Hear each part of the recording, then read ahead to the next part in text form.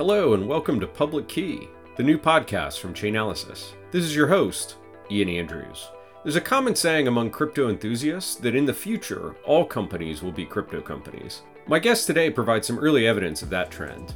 I'm joined by Alan Dragilo, who's head of product at Prosegur Crypto. He shares the story of Prosegur's move to build a sophisticated crypto custody offering within their market-leading cash management and security business. We also discuss crypto adoption in Europe and Latin America, and how the variations in regulatory approach create complexity for companies who operate globally. Finally, if I didn't see you in person at the Chainalysis Links conference in New York City, I have good news. You can find the links to video recordings of all the amazing content in our show notes. Today, I'm joined by Alan Dragilo. Did I get that right, Alan? Yes, it's not so easy to say it correctly, so congrats. Well, thanks for joining us today, Alan. You are managing director of crypto in Spain for Prosegur, another tricky name for me to pronounce. I've been practicing that one over the weekend in anticipation of the record. You did it really well. So, all right, I get a high five then. We can still be friends. Exactly. I didn't butcher your last name or the name of the company. Well, thanks for joining us. I'm super excited for this episode. We've been eager to get a global perspective on crypto on the show. I think you've not only been in crypto for a long time, but your role is a pretty exciting one. So we're going to unpack all of that on the episode today. But I'd love to start with our guest's crypto origin story. Maybe start by telling us, when did you first hear about, learn about, get excited about cryptocurrency? Okay, so I was studying a master in business intelligence and big data, and I saw an article in Forbes from Bernard Mark about Ethereum, and it blew my mind because I saw what Ethereum was bringing to the industry. I called two of my best friends and I said to them, guys, this is it. This is the future. We need to stop working at whatever what we are doing right now, and we need to focus only on Ethereum. So I decided to build a company with one of them, and we started to get into this technology industry infrastructure, wherever you want to say it, because at the end of the day, what we found was that there was a lot of problems about the mass adoption. The people knew on that time, not many people knew, but there was a lot of people in the industry. And yeah, we saw an opportunity there, and I got in love with the cryptocurrencies and all the ecosystem. That's amazing. What year was this? 2016. 16. So very early. So it was 1 year after the launch of Ethereum. So they were really new on this ecosystem, and they said that I need to tell the truth about this, but I was one of the people that got hacked with the DAO.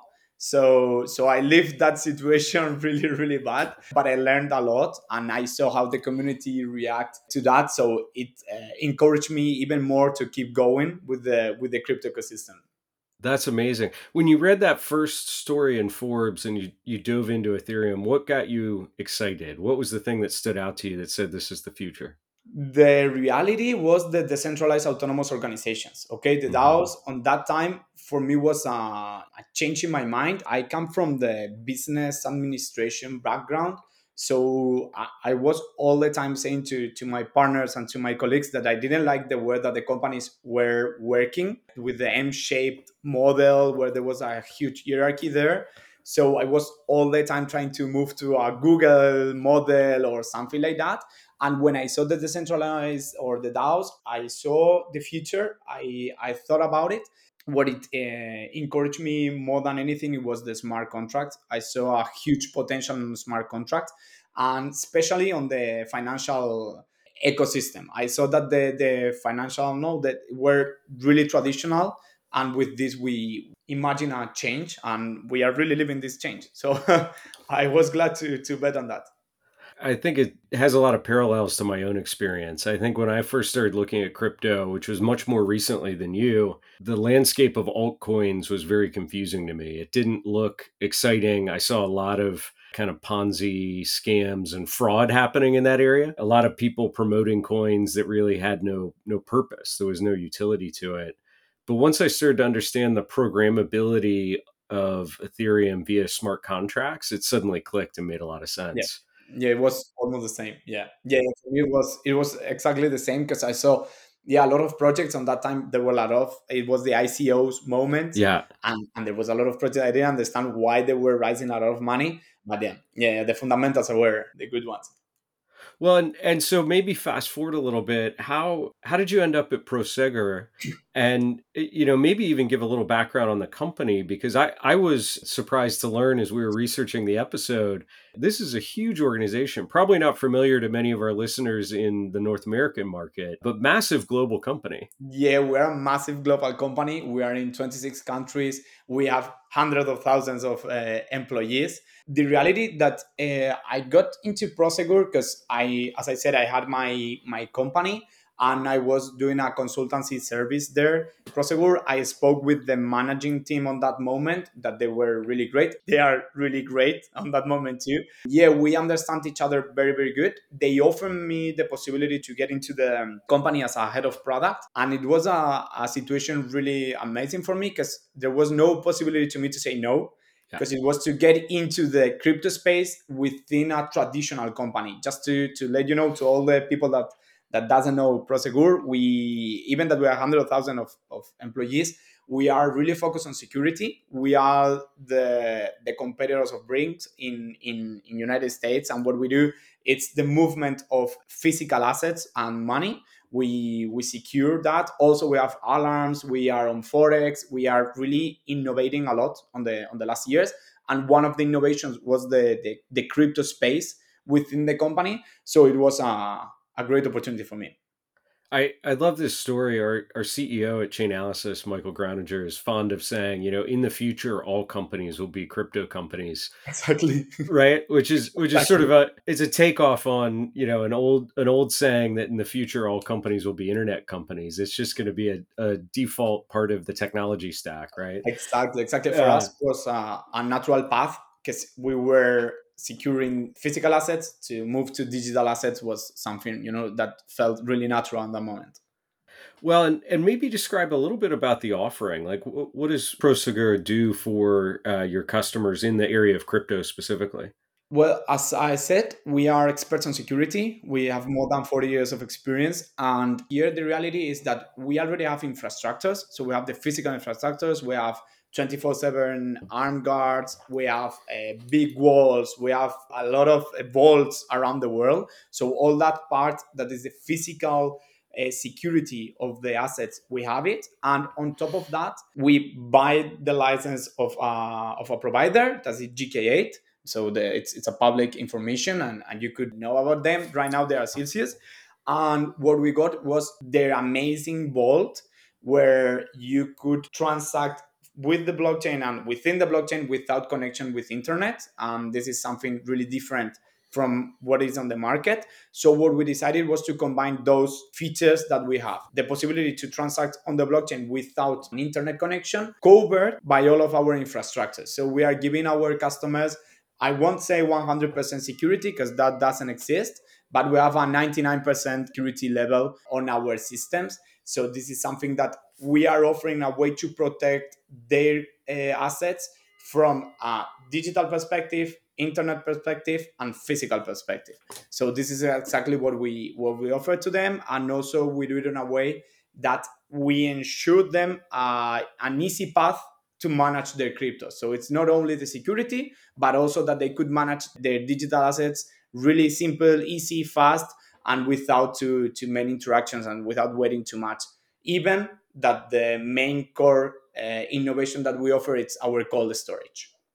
That's amazing. And I would imagine many of your customers around the world are financial institutions, right? They're looking to you to both store and transport world assets, right? Either money or other probably high value goods.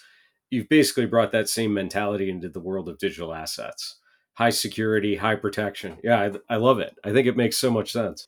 We see a lot of situations right now in the last years where the people steals the private keys of the users or of the owners, and they got access to the funds. So on that sense, we are often offering this protection plus the digital one. So this is where we found an advantage against our competitors.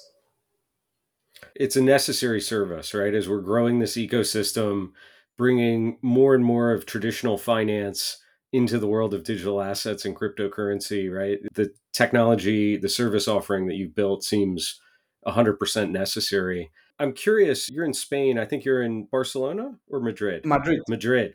I don't have a great perspective on the landscape of cryptocurrency adoption in Spain. I hear from our team who's on the ground there that it's picking up. It seems like interest is accelerating. I'd love to get your perspective as somebody who's living in Madrid. What does it look like when you talk about cryptocurrency? Is there a large community of adopters there? Yes, we have a large adoption. We have right now, if not wrong, between 10 and 12% of the population here in Spain, they are using cryptocurrencies. I don't know if this is exactly or correct or not. So take it as I say it. And we have a huge community here in Madrid, also in Spain. So it's going bigger and bigger. There are some exchanges that are doing a great job in the ecosystem, trying to move the Spanish brand outside of Spain, also with companies as Prosegur and other banks that are investing a lot in cryptos and showing the brand on an open way. Okay, so we really move the Spanish brand. And also there is a lot of people working on the ecosystem that they are starting, but there's a huge amount of startups that are growing a lot that they are starting here in Spain. So I think this it's a big ecosystem. Of course, we cannot compare to the States because it's a different mentality and a different number of people that live here. But on proportion, we have a big community. The most important thing that I think from our community is the commitment. We have a really Hmm. committed community, and we have people that been in the industry since the beginning. So it's quite amazing. I know from previous companies that there's a huge technical enthusiasm in Spain, right? At my last company, we had a big engineering outpost in Spain, I think down in Valencia, actually. So the technical depth is there. I'm curious a little bit about the regulatory climate, right? So what is the world of traditional finance and the government think about crypto? We have right now the CMV that is like the SEC in the States that launched some regulations that all the custodians, exchanges, etc., and crypto players should have a certain kind of license, but at least to be registered. And if you don't have this registered, you cannot be part of this game, to say it in a way.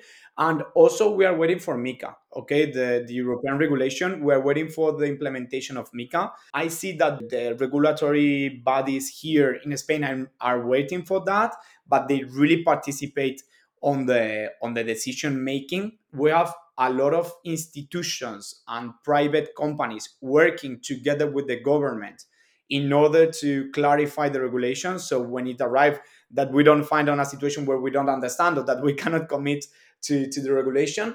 I think that is a huge change on the mentality that we have about cryptos. And even that I've been here for many years, I think it's many years on the industry. Of course, there is a lot of people with much more experience than me, but I think that the game changer will be the regulation. I think that to have regulation on the crypto space will change the way that we understand cryptos, the way that the people understands crypto, and it's the movement to mass adoption. I think that we are doing it correctly here in Spain. I'm waiting to see how we are going to integrate it because usually, and this is something that all the people knows, in Spain take us a little bit longer than in the States, at least to implement the new regulation. But I think that we are going to on a correct path, and that the financial institutions, the traditional ones, are also waiting for this to start launching their own products. Yeah, I think that's been a recurring theme on this show is that good regulation is necessary to support adoption, right? Like no one wants to be in a position where they've invested in something that they thought was something else, right? The transparency around what actually is the asset or the product or the service that I'm putting my hard-earned dollars into is something I think we can all agree on is fair. I also think for people building businesses, you want that clarity around what are the rules of operating, right? What information do I need to provide to the regulators? How are they going to judge the quality and safety of my business? Like those sort of baselines, I think everybody in the crypto industry is looking for. It'll make it safer for the investors. It'll make it safer for people like like you building companies in the space because we've got clarity. We can make long term bets because we know how the system's going to work, right? Yes, and also here in Spain, we had some bad experience about what happened in the past with the regulation of the more, let's say, traditional financial systems. There was a lot of problems with investors that didn't know about different products where they invest, and it was a huge problem for all the banking system here in Spain. So we learned about that and we learned the lesson. And now we are moving to a new, more regulated system, but with a good regulation where all of the players understand what is happening here. So I think, yeah, we are moving on the correct path. And also we have some internal insights because our main customers are financial institutions. So we understand that these institutions are also relying on this regulation and looking forward for this regulation. Yeah, I mean, I think that that's going to be a tipping point for a lot of traditional banks. Like I would imagine, an organization like Santander, they have a huge business that has nothing to do with digital assets or cryptocurrency today. As they approach the space, they want to know that they're not putting at risk the core business to move into this area of innovation. There's, I would assume, a very conservative approach to anything new. We are right now working a lot with financial institutions. It's publicly that you could see it publicly. BBVA launched cryptocurrencies acceptance in Switzerland, so they are really moving forward. Santander also with the bonds in Ethereum, and we are speaking with a lot of financial institutions, a lot of banks that they are moving forward to implement this security and custody that we offer because they want to offer cryptocurrencies and exchange services to their own clients. But the problem that they have is where to custody the money and how not to put in danger their core system or the core business value. Because again, as we saw with big exchanges in the United States, that they said, okay, if we need to spend this money to prevent to fall on the on our shares, we will do it, or we need to do it, and this is something from the regulation. On our case, it's completely different because we are only custodians, so the people knows that their funds are protected and that we are not going to spend them on another kind of things. Also, we are a regulated organization, so we must comply with all these kind of measures that the that MICA will bring. Yeah, I think that the banks are moving forward slowly, but they are moving forward. So they know where they want to be, but they are waiting for this new regulation to help them to choose what to do and how to do it.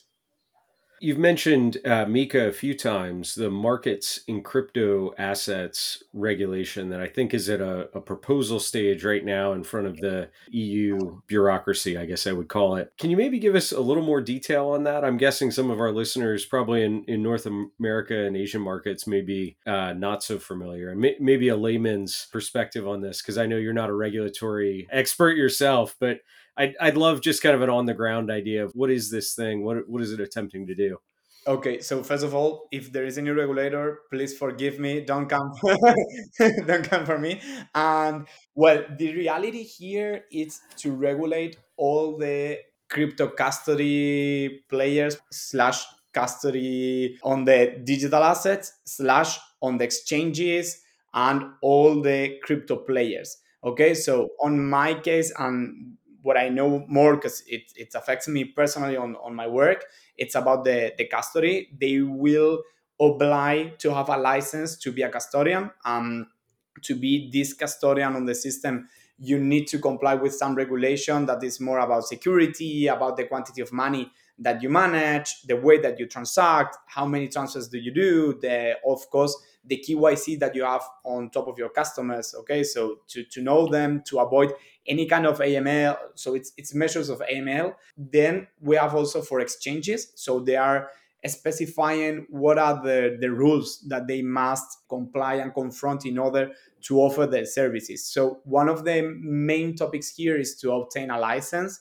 So you need to be a regulated crypto custodian. So on that sense, it implies to have some requests or to have some, let's say, properties or features within your system, and of course on the physical side too. So this is what we are waiting, because for example for financial institutions it is not 100% clear if they could be their own custodians or if they are going to need a third party. So this could change a lot. And the main idea is to regulate the crypto space. So what they are launching are different regulations and measures in order to avoid any kind of gray areas within the crypto space. That is where we are now, where we find that all the people is not trying to avoid the regulation, but they don't know exactly what to do and how to do it. So I think this is a clarifying text about how we need to interact and operate within the crypto ecosystem if we want to be part of the formal side of the coin or the cryptos. And I would imagine something that governs EU wide would generally be good for your company because you're operating on a global basis. So getting some standardization across the EU region would be easier than having each member state implement, varying levels of rulemaking. Exactly. Within our roadmap, right now we are obtaining the German license. In Germany, they launched also a regulation for custodians. We are getting that license right now, so we are going to be one of the first custodians or the European custodians to get this license that operates worldwide. But of course, the license is specifically for Germany and for German customers. But the main idea here for us it's to be prepared, as exactly what you said, is to have the European regulation, comply all of this in all the countries that we are working. And of course it's not the same to be regulated only in one part or only one country and start a new license each time than having something that it's for everyone, of course, at least within the European Union. And we hope that all the other countries outside of the European Union will follow more or less the same kind of regulations and requests for us, so to be 100% compliant. We have the same challenge here in the States where we've got some federal level regulatory authority, but we also then have different states implementing variations of that. And in fact, New York probably most famously created the bit license, which is even more strenuous in terms of their regulation. So I know in chatting with many of our peers in the industry, this kind of overlapping regulatory framework, it's a big burden to get started for a lot of companies. And in some cases, they just choose not to operate in certain markets, right? We've seen a number of organizations actually decide to avoid New York as a place where they even offer services. Yeah, it's a problem. We are providers here in Spain, but of course Mm. we could provide to American customers. So this is an advantage for us because it was a huge problem if we wanted to open our own custody there. We thought about it again because of the regulation and the idea of being 100% compliant since the beginning. But we saw that we could do it from Spain and to still be in compliant with the European regulation and with, let's say, the law that applies to us. But of course it's something that we are seeing and that we hope to have at least one same regulation for all of the people, because at the end of the day, if we have so many different, of course, I totally understand the difference between the states and the European Union and that we have some differences between each zone and the other one. But of course the main idea would be to be able to have a similar regulation to in all the areas, so we could provide our services. And exactly what you said, that we maybe need to choose not to offer our service in some countries, is something that we don't want to confront. And of course we are also opening our offering to LATAM, so it's also some places where we are really strong as a Prosegur brand and where we are moving, because we see that the regulation is going to move almost the same as here in Europe, or that we expect that. Of course it's going to take a little bit longer because they are planning each of them what to do.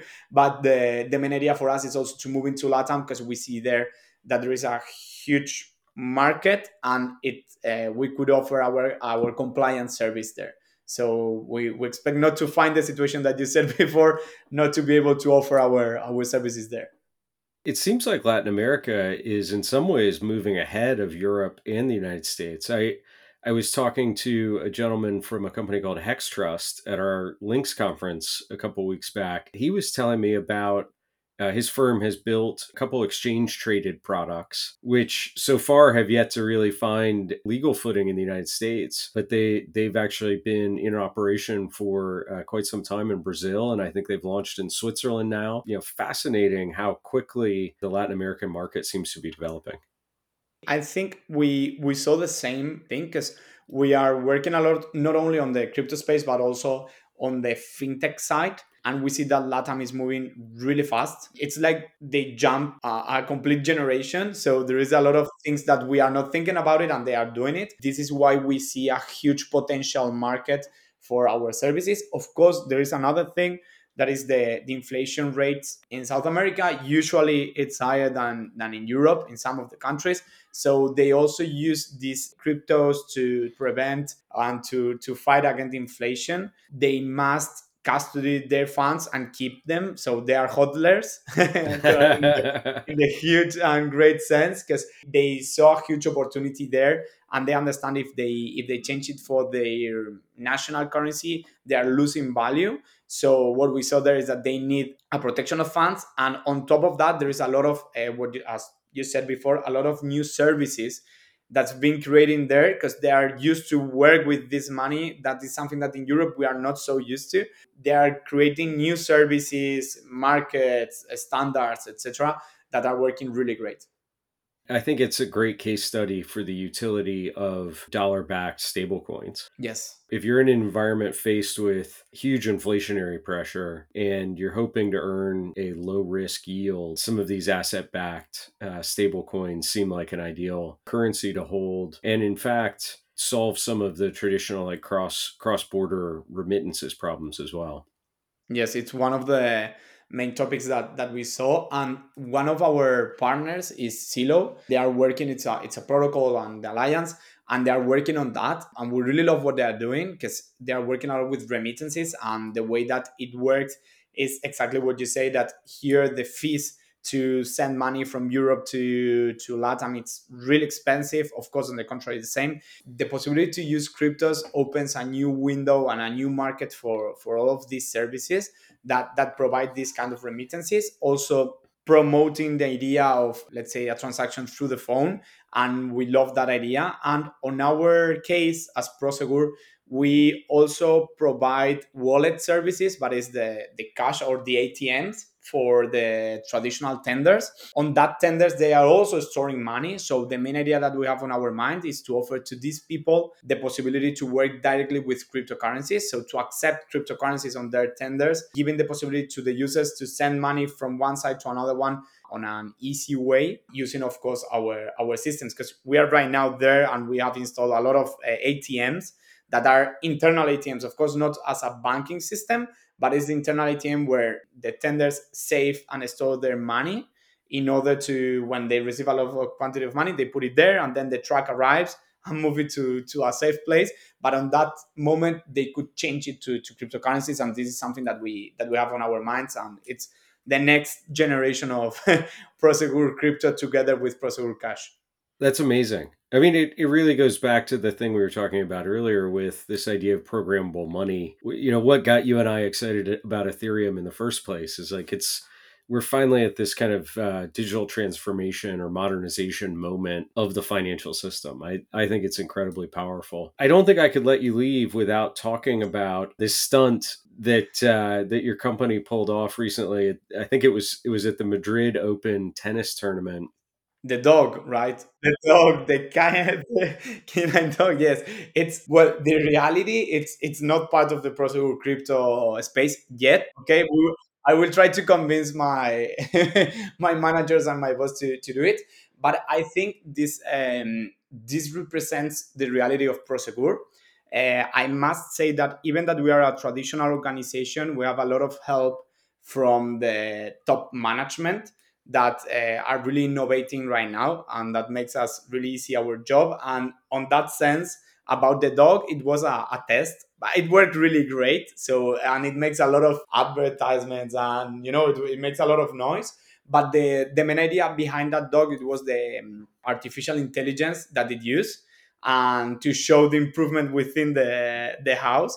But I think it was a great way to show to the people that we are really innovating. So I know that in the States we are not so well known, but in Europe we are a bit stronger, to say it on a way. I think that we are changing the way that the people see us, because we are right now an innovative company, and we are moving forward to innovate and to show our strength on that sense. And I think that there is no better way to show it than this dog that is quite amazing. And of course, yellow, that it was the huge thing about it because we didn't want it to hide it. That's right. As a company that's brought our mascot, Waffles the dog, to trade shows before, I can attest that there's nothing better to build a brand than to have a dog that people can pose with. In your case, the dog never gets tired, and it offers a little bit more security to the event, so it's perfect. Exactly, it's perfect. It has everything that it needs. That's amazing. Well, Alan, thank you so much for joining us. It's been an enlightening episode. I really loved it.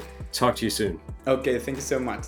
Thanks for listening to this episode of Public Key. We're releasing new ones weekly, so if you liked what you heard, then don't forget to subscribe, review, and share. Here's something to think about while you wait for our next episode. 11 years ago this month, June 2011, Bitcoin hit its first bubble, running all the way up to $31, before ultimately falling back down to single digits. It would take a little more than 2 years before Bitcoin crossed the $1,000 mark. Finally, don't forget to check out all the great content from the Chainalysis Links Conference. You can find the links to the recordings in the show notes.